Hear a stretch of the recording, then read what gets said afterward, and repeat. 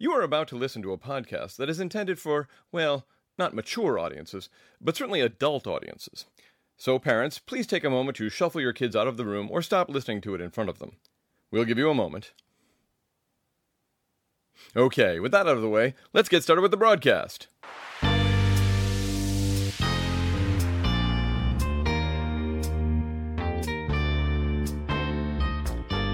Hey there, and welcome to Words Between Friends, the podcast where we talk about English words, phrases, and expressions, but do so from a unique perspective, specifically a perspective devoid of any actual expertise or professional training.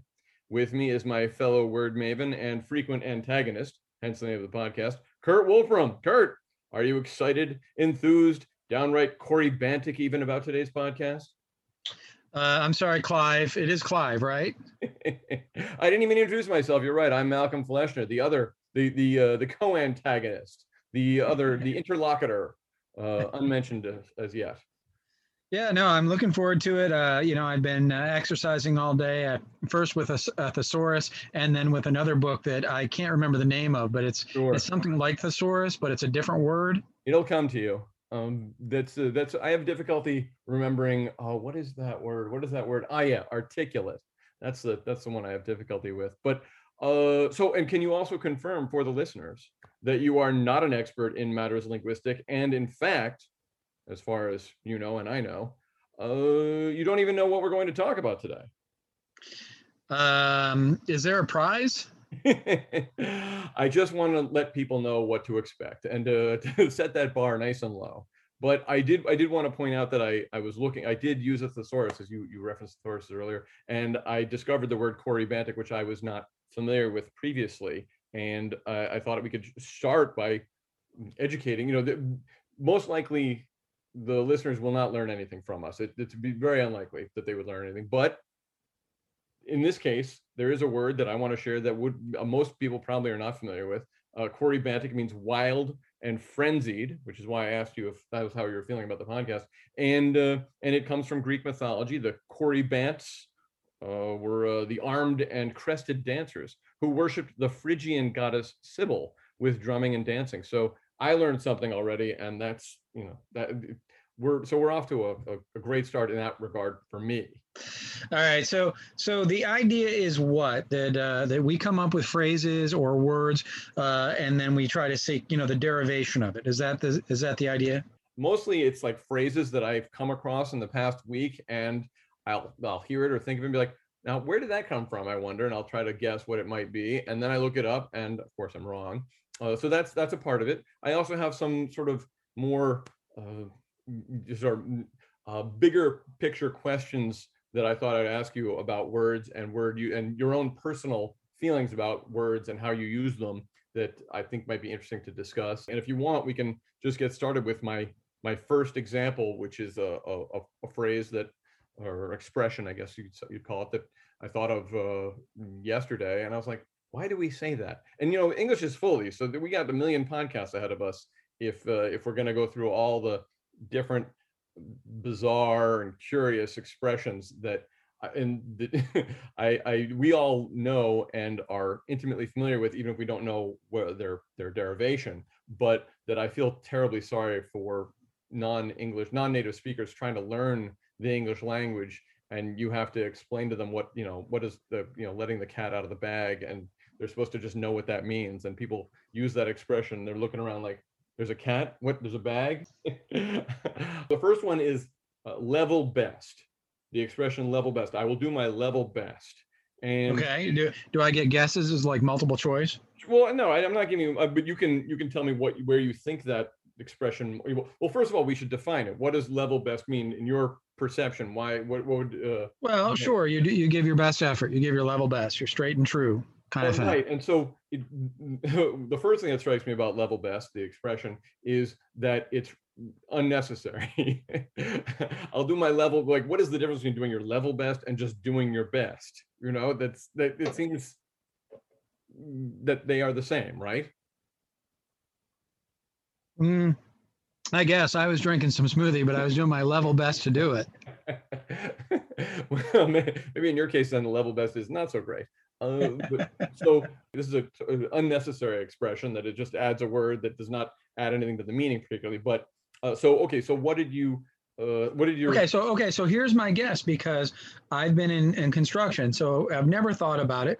I mean, this is the fascinating thing about the subject, is there's so many things you've never thought of. Like, I've said skin of my teeth 1,000 times and I never thought of it. But level best, I would say, when you're out on the construction site and you're doing it, you put the bubble between the level there, and you get your best. Meaning it maybe even with a level or scales or something. Like in the old days, they used to have scales that measure with the lady that was blind and she's holding the two pans. That's got to be an exhausting gig. And maybe you just say, that's the best I can do. That's my level best. The idea is, in the old days they had scales. Yeah, we dispensed with scales entirely. Well, it wasn't so much that, it's that they used to blindfold women and make them hold them in public. Yeah, that's the only way you could dispense justice. But okay, so that's a good guess, and I think you're onto something with level. No, it comes from video games. When you level up in video games, it's a very See, now is that a joke answer? Yes, that was my joke answer, because of course the expression predates video games by a matter of more than 100 years, it turns out, and they're actually not sure. So and I should also stipulate that any information that is doled out on this show may be wholly inaccurate, and I have only culled from the internet an otherwise unimpeachable source of information. But the premise of this show is that not only would people get the information, but there might be some additional entertainment value. Well, we'll see about that, young man. Well, I mean, we're doing our level best. How about this? What about when they were weighing the witches? Remember they used to weigh the witch? Does that have something to do with it? That's I don't know. I don't think so. Because the expression dates from the mid 19th century. Is that where the expression "which way" comes from? No, but Chipwich comes from when you used to throw chocolate chips at witches. Okay, so I'm all agog. Where does level best come from? And my last guess, it has something to do with water. Okay, that is approaching correct. Now, as I said, bear in mind, they're not 100% sure about this, but it's sort of a best guess. It's of an American origin, and it comes from the mid 19th century, and it dates from the 19th century, and there are two theories about it. The first is just a general reference to being level, as in straight and truthful, that's sort of one is equivalent to the other. But the more likely, some believe, is that it derives from panning for gold, where in the California gold rush, where you use a pan, and a level pan gave the best chance of spotting gold, and so then it became more popularized, and it only dates from the 1930s, where people actually have seen it written down. It doesn't come until the 1930s, but they believe the expression dates to the mid 19th century. So there is some speculation that, or the dominant theory anyway, according to this one site that I went to, is that's how it came to be. Doing one's level best had to do with keeping your gold pan, on an even keel. And there's another one. Do I get a point? Yeah, you get and a gold star. Yeah. Okay, but have you ever done any gold panning? Have you ever wanted to do any gold panning, strike gold? I've never done, I've done limited gold panning, and most of the gold panning I've done was in sort of, you go to, I live in California, and we have these ghost towns that are turned into tourist traps. And one of the things you can do is pan for gold there. And typically as a matter of fact, one of the places I've done this is the city of Paradise, which burned to the ground 2 years ago. And so that nobody's doing it there anymore. But they set these giant troughs up, and they put little bits of gold, flecks of gold in there, along with all the silt and sand and such. And then they teach you how to pan, and you go, and kids do it. And speaking of video games, the kids, they love it. They're like, this is so much better than World of Warcraft or Fortnite. Panning for gold, just gently, digging up, putting a handful of silt into a pan with some water, and then gently, slowly spinning it to get the water and the lighter silt out, just leaving the heavier gold. Oh, the kids for hours. I'm like, God, kids, stop it with the gold panning. We have to get home. Come on. Yeah, Don't you you know, guys, don't you want to get on your phones?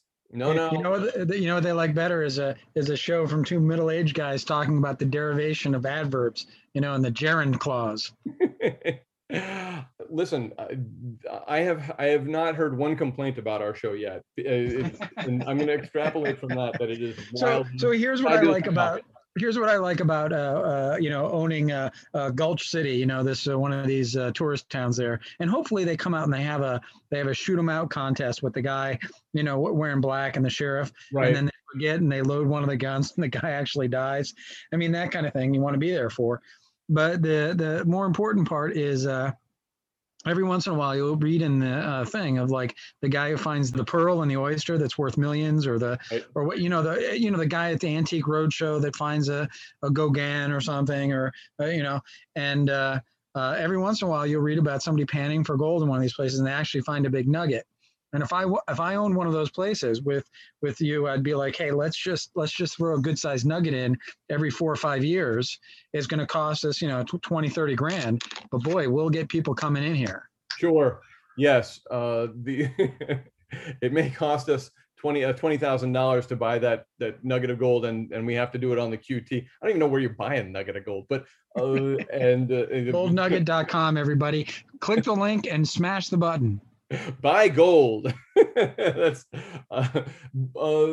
yeah, that's a great business idea. We can explore that off air. But I have also done more traditional panning for gold. I think my kids have been involved in scouting, and I've been to scouting events here in California where there are still streams that have gold in them, and so the kids and adults sometimes go out and you just pan for gold, and but it is not that entertaining. And it was also the lowest possible level of gold.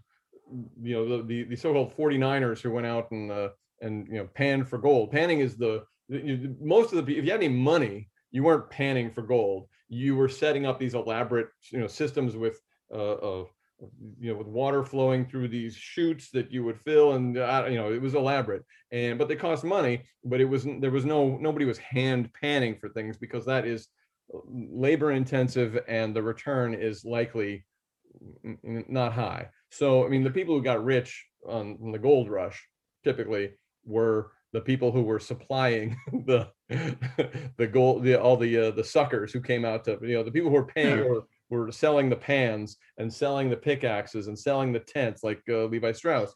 Right. The people. Yeah, the people who got rich are the people that sold the picks and axes to Jeff Bezos, who then turned around, sold them in China, and sold them back to you same day. That's how it all works. So I've watched a number of these gold videos and such, and you're right. It's not just the panning is like low level, but you can still do it. And people go up there and pickaxe, and then the other methods are like sluice and then like water jetting. Yeah, and then like place mining, and then the last method that I like the best is I think it's Barrick Gold is going to do this. They're going to put thermonuclear devices in the core of the earth and just blow it up. Sure. That, and then they pick the gold right out of space. It's easy then. Yeah. Another method is just digging up corpses and checking the teeth. So I mean, the point is there's a lot of options. Okay, did I get a point for that? How many points do I have? It reminds me of when I play ping pong with one of my sons. The other son watches and awards points independent of what's going on in the game. And like if I win the point that we're playing, he'd be like, that's -10 for you. I'm like, but I won. It's like he gets very officious. And yeah, I didn't like your attitude. Yeah, don't push me. And then when I do lose the point, it's like, oh, that's 10,000 points for my brother. Like, no. Aren't you supposed to be against each other? You're siblings. Remember sibling rivalry? It's like, no, just against dad. Yeah. So you can please, as I mentioned, we call this show Words Between Friends because we are thinly or mildly antagonistic toward each other despite being good friends. And I think if you continue to ask me for points or how many points you have accrued throughout the show, Uh-huh. I will Uh-huh. become increasingly frustrated and irritated and Well, let's talk about that. I think that's the real issue. You get very easily irritated, I've noticed, especially it doesn't take much. Just interrupting you constantly, I've noticed that does it. That's yeah, well, you know what? That actually can bring us to our next expression, and you may know this one. I don't know. okay. I was unaware of its derivation. Is to be on tenterhooks. You are familiar with this Yes, term? yes, I know this one because I've been involved in torture scenarios. So what is your sense first of the definition of what does it mean to No, be on? I mean, if this is for a family audience, I don't want to say what my. I think the meaning is it's like walking on eggshells or something, right? That's what I think it means.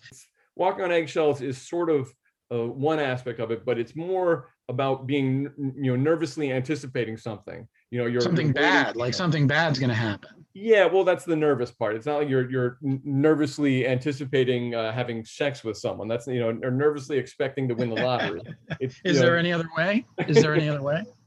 So yeah, I think that it's implicit is in saying nervously expecting or waiting for something to happen is so well. I thought that it had that tenterhooks, maybe it was like meat hooks, what we know as meat hooks, but that is not what tenterhooks are. Tenterhooks are specifically and it's implicit in the word tent, or the prefix tent.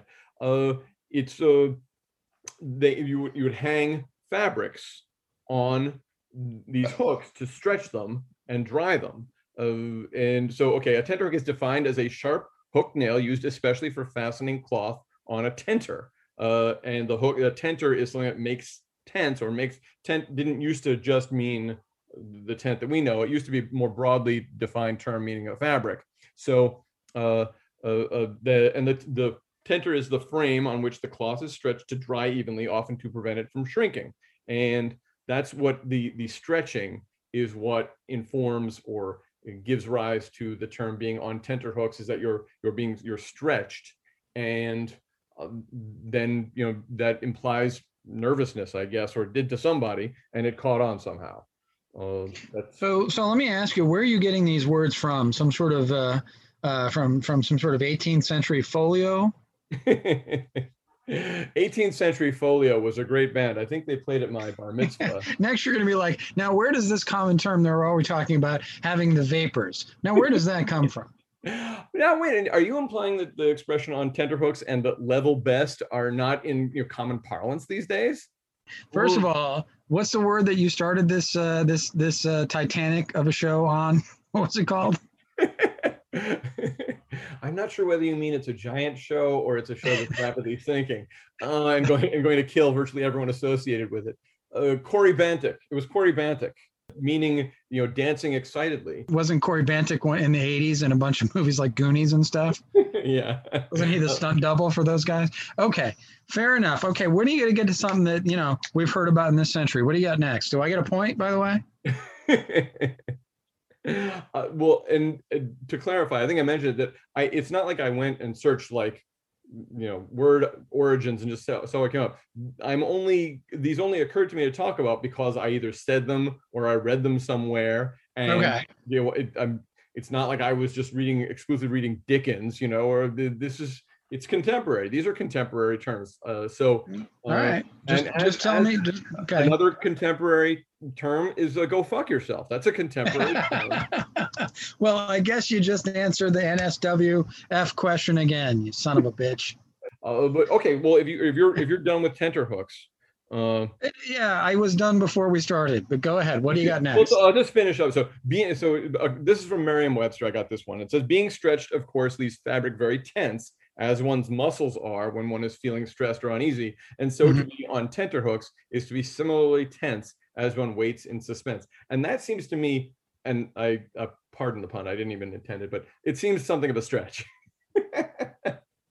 to go from like that this term would become so ubiquitous and coming from such a very specific, there's a lot of terms in the English language that come, like I said earlier, being on an even keel from the nautical world. And there were lots of people who were involved in sailing, and they traveled a lot, and so it makes sense why these words would enter into the language.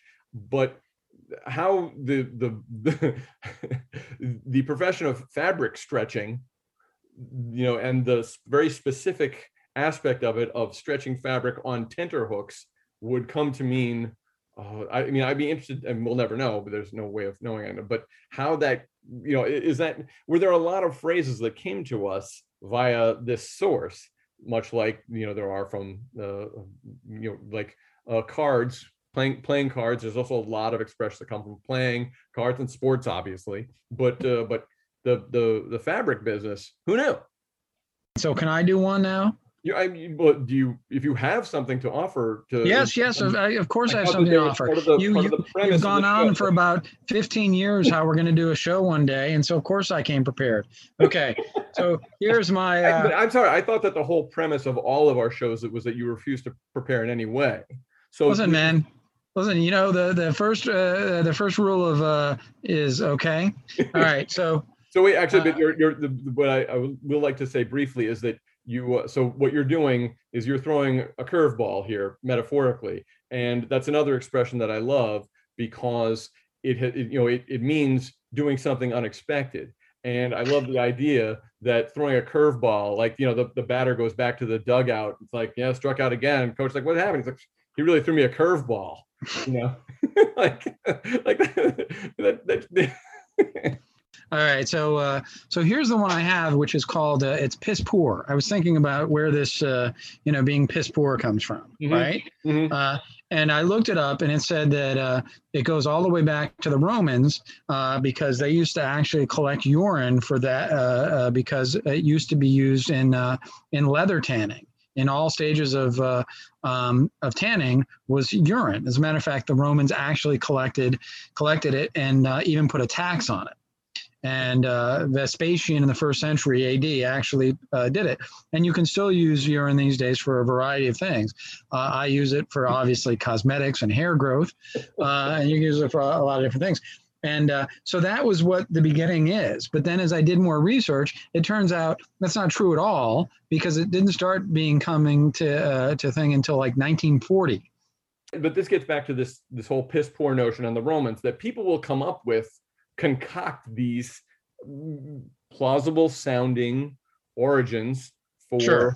Yeah. And okay is a perfect example. There's like dozens of them, and none of them were true, except for this one that nobody was talking about until somebody researched it. But like one is okay, like AUX space CAYES or something like that, which means from K, meaning this port town in France or something, and people suggest, it has nothing to do with that, but it sounds remotely plausible, and if you say it authoritatively enough, people are like, oh, okay, sure. But I've made a career of saying things authoritatively enough. Now remember, folks, so hit the button down there, and that money will just come out of your account every month. Don't worry about it. Whenever you don't want it to, just call our customer service line at 1-800-323-465. Yeah, Sandy, we're going to need your mother's maiden name, your your social security number, your first childhood pet, and the street you grew up on. But what I want to know about piss poor is, like, wherever you looked it up and they said it had this Roman origin.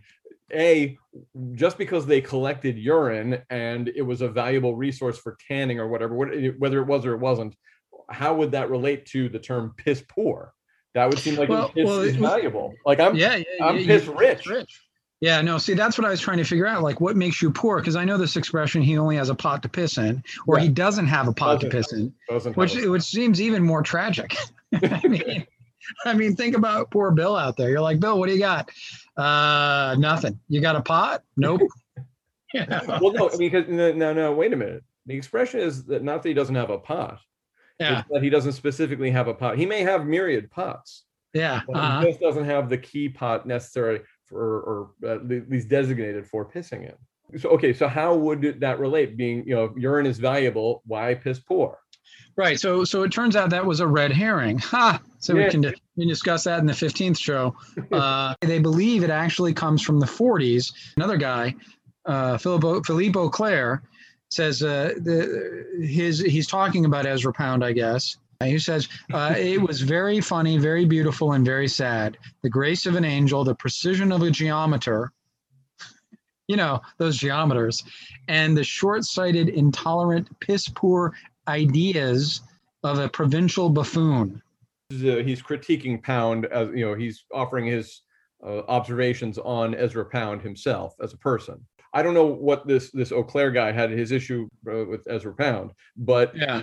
Ezra Pound was he's a very famous poet, and not that I won't bore you by reciting some of his poems right now. that off the top of your head. Well, sure. This brings us, if I may, to another thing that always bothers me when people mention stuff like Ezra Pound or whoever, or Kyle McKinnon. You know Kyle McKinnon, right? No, I don't. Oh, Kyle McKinnon. Oh, really? Really? You don't know Kyle McKinnon? Oh, so you just made up the name. He's got to be one of the top 10 or 20 xylophonists in North America. So you don't like they're just dressing up. Specifically the dropping of names and the presumption that that everyone is supposed to know this, even though it's preposterous to think that people would know who the 10th biggest xylophonist in the country, or geometer. Maybe he's a top 10 geometer. So does this happen to you a lot, that people will drop the names of people who are supposed to be well known or renowned in some regard? And no, I'm a white guy in the 21st century, and I'm old and I'm easily offended about stuff. That only happened to me once in 1989. Do I get any points for knowing who Ezra Pound is then? I mean, does the flip side? I just figured this is basically your idea and your show. You can probably start with like 1 million points, and I start with like -6 million. And my only hope is that your son becomes the arbiter. Yeah, if he comes in, I gotta lock the door. So I'll keep all my points. Okay. Yeah, I think Ezra Pound also invented the pound cake. And the recipe was stolen by Sarah Lee. Come on. Betty Crocker and Sarah Lee, they used to hang out together with Aunt Jemima. Sure. No, that would be, it would be good if this show, not only would we explore the origin of words and, debunk things like this piss poor going back to the Roman times, but also start our own rumors and try to promulgate them throughout the culture. that Ezra Pound was the pound cake came from Ezra Pound, and Sarah Lee stole he left him penniless. That's just the way that the pancake crumbles.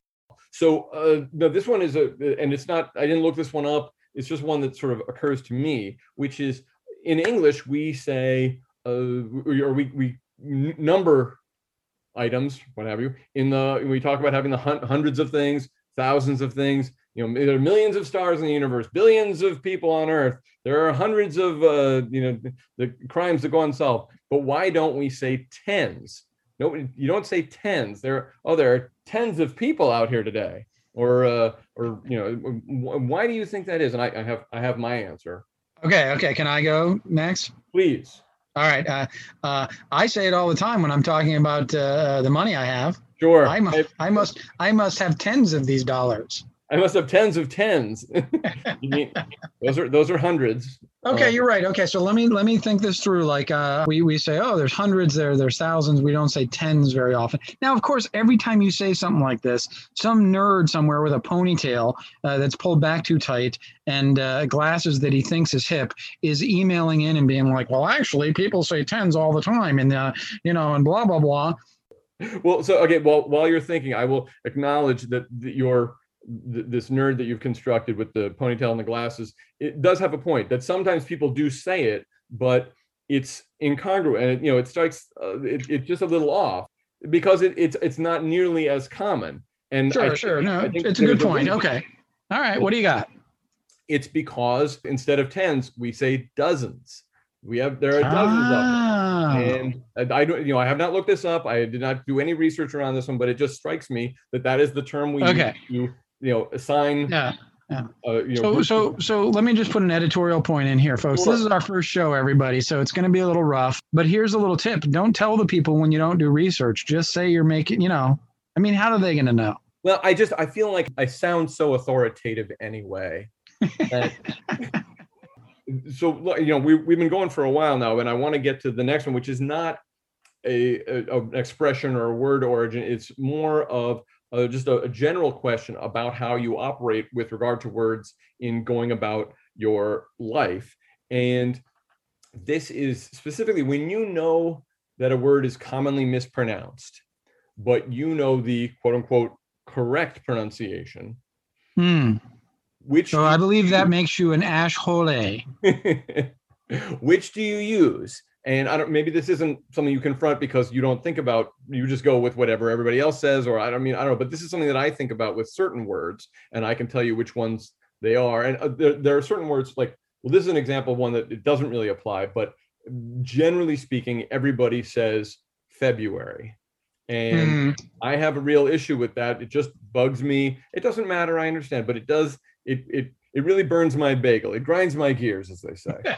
And to hear February, and it's newscasters, professionals, people who speak for a living say February, and it bugs me because there is an R there, and it should be, in my opinion, February. And people say, well, we say February because it rhymes with, it sounds sort of, because we have January and then February, it sounds, there's an assonance there. It sounds similar. And like, that's fine, but we call it May. We don't call it Mapril. We're capable of pronouncing words correctly, even though they might sound a little bit like other words they're generally sort of associated with.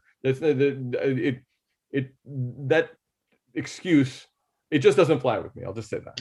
So okay. So my thought on this, but that's a different one because nobody. No. You have to give me a turn. I will. But I'm just saying that. But nobody's going to take you to task for saying February. And that's not what I'm talking about. Those are two different pronunciations, but nobody's even going to notice the difference. But there are other words that the correct pronunciation people would notice and think you're dumb if they don't know. All right, so here's my my thing on that is your whole thing of like, everybody says February, but I like to say February, and where is there, and is that a problem, and does that have a use for it? And I thought to myself, yes, it has a use, because it let us know in junior high which guys we should take behind the school and beat up.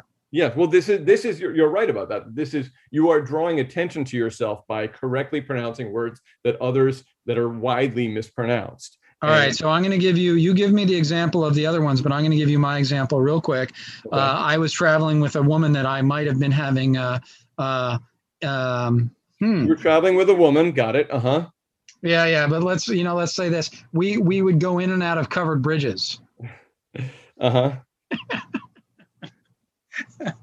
talking about the least used euphemisms. She and I would travel in and out of the covered bridge. What? We'd balance our tax return, huh? Anyway, so we got to this town, and for poetic license, I can never remember the name of the town. So since we're being honest on this podcast for once, I'm just going to say it's a town in West Virginia. In this town, there's an actual town called Friendly, West Virginia. Mm-hmm. Right. So just imagine that we're there because they had these hot tubs out by the river. So you could go in the river. It was cold, and then you get out, you can go in the hot tub, and you hope people aren't wearing clothes, but It sounds perfectly friendly. Yeah. So we're sitting there at like the general store. I don't know, before or after, and we've been there for a day, probably after. And the guy's like, "Well, how do you like it here?" And I'm like, "It's a friendly town, just as advertised. It's pretty nice." And he kind of rocks back literally on his rocking chair and has a pipe and a beard, and he chuckles and he goes, "Well, I can tell you're not from around here," he says authoritatively, like, because we've already told him we're tourists and we're there. So he's a real Sherlock Holmes type. And we go, "No, we're not." And he goes, "Yeah, because this here town's called Friendly." And if you're a local, you'd know that. And then he just kind of sits back, like kind of taking his ease, letting it all sink in. Yeah, he really put one over on that city slicker. Yeah. So I bought some of their knickknacks and I shot him. Yeah, I shoved him up his nose. How friendly is this asshole? We should just call the show "People Are Dicks." We'll never run out of material. Friendly. But yes, you can get into trouble by mispronouncing words, but that is funny. Friendly, not really friendly. It was the problem with the story is I'm actually on the internet right now and I'm looking up looking up towns in West Virginia. There's one called Gawley Bridge. Maybe that was it. And he was like, "Oh, I can tell you're not from here. It's supposed to be Gawley Bridge," but it wasn't like that because it was more like I remember like the town was I thought it was like Enough or something. And he's like, "No, it's Enowolf," or whatever the fuck it was. It was just such a common name. And it was just, he's such a dick. I'd like to go back in time. People are always like, if you could go back in time and do one thing, people are like, oh, I'd kill Hitler or whatever. And I'm like, no, I'd go back and shoot that guy. Sure. Yeah. Hitler never corrected your pronunciation. Yeah, exactly. He had his faults, but he never did that. Oh my gosh. Now, folks, if you need to complain to Malcolm. Well, thanks for listening to our first and last ever show. Okay, so I had examples, and one is when you say something is your strong suit, then you say it is my, or it is not. Oh, that's not really my strong suit. You say it's not my what? Trump card.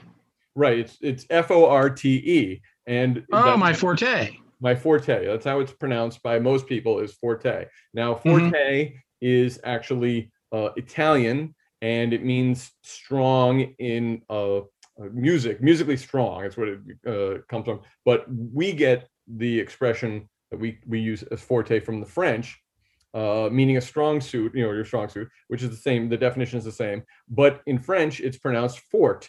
And in English, it is supposed to be, technically, if you look in the dictionary, the first definition or first pronunciation is the without the E is silent. It's just fort. But if you go around telling people, like, do you prepare? Did you make this meal? Oh no, cooking's not my fort.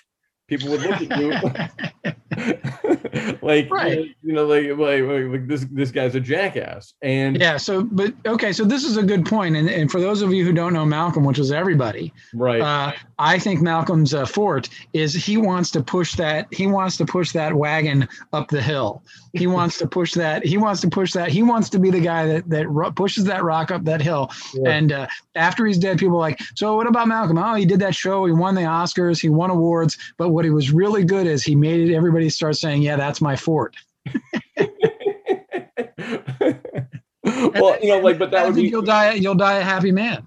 What that would be the difficulty is if you were say a history buff and you had a certain expertise in the Old West and the quote unquote settling of the West and battles with Native Americans between the white settlers moving west and specifically the stations that were established.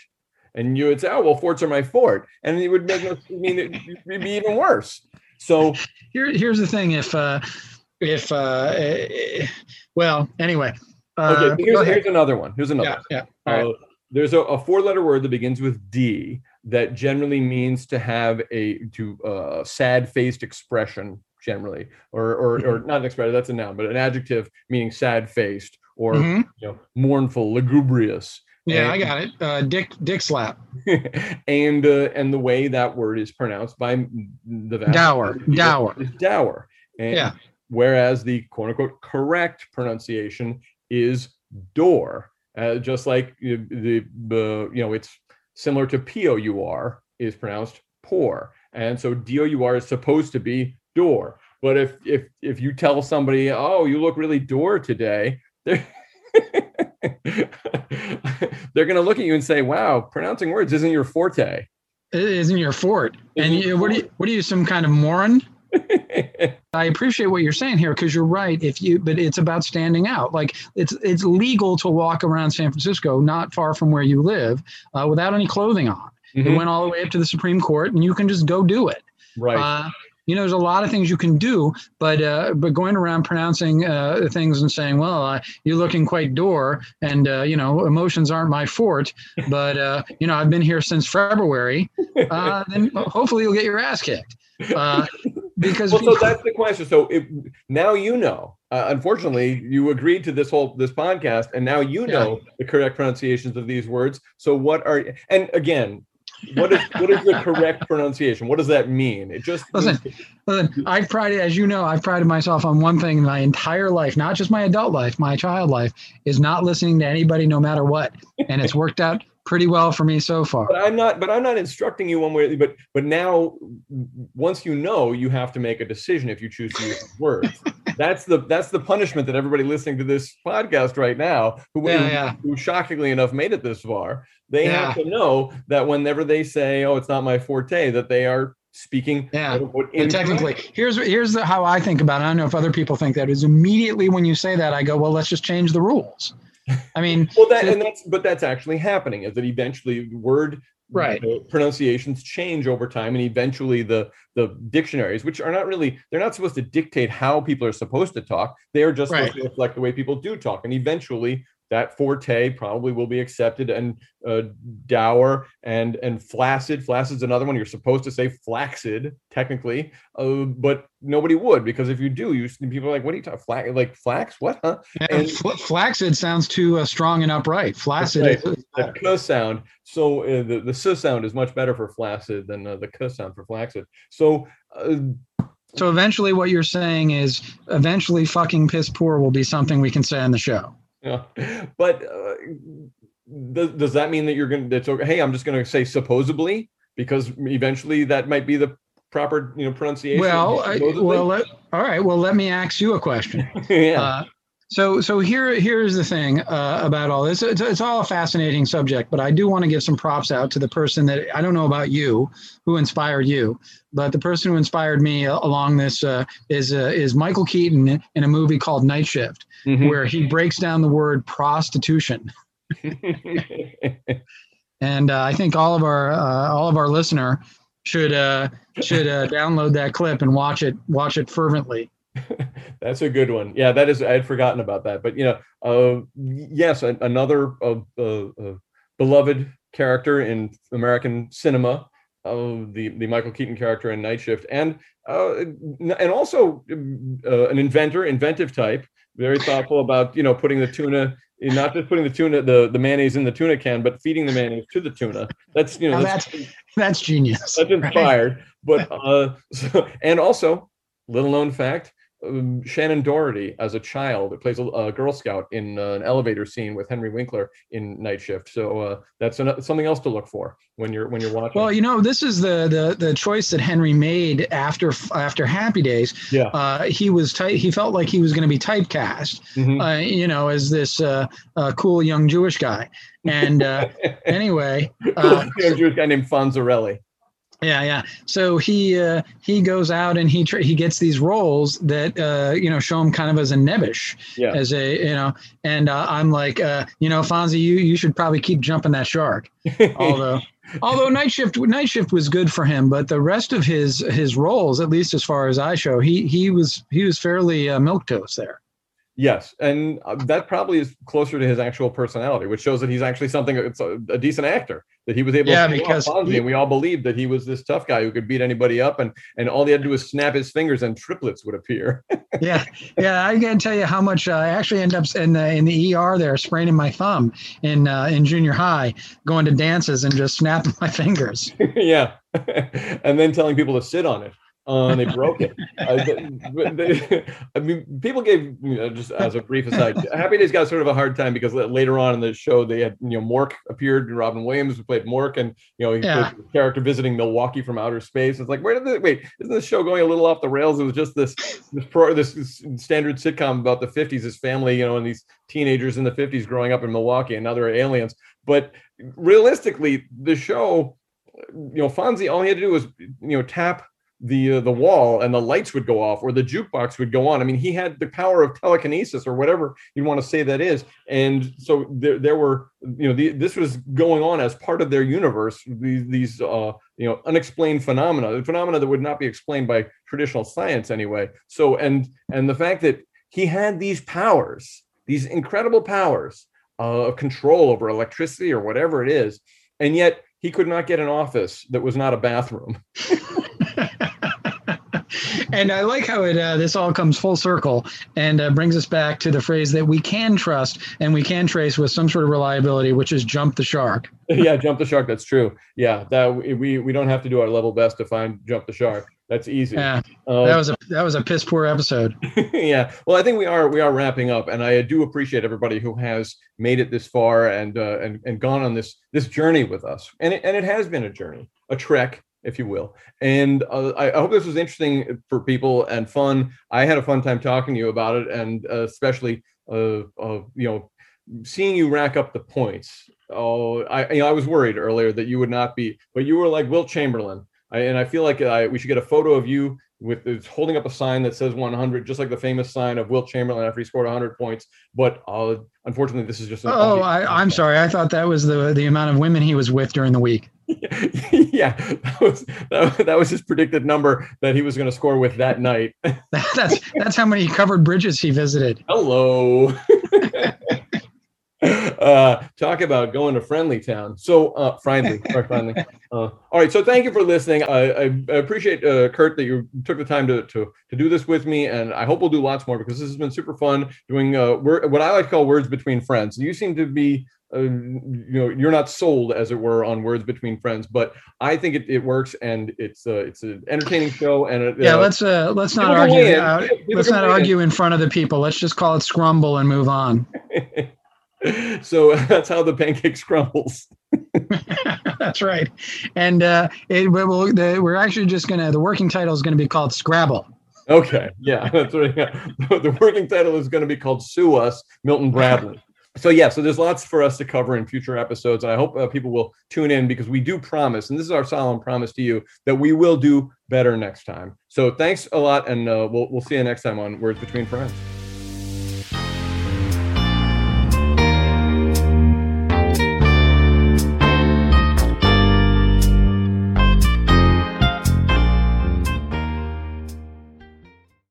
Hey, thanks for listening. If you enjoyed the podcast, go ahead and leave us a 5-star rating and a glowing review. And if you didn't enjoy it, well, why should you be the only one who suffers? Another good reason to give us 5 stars and a glowing review.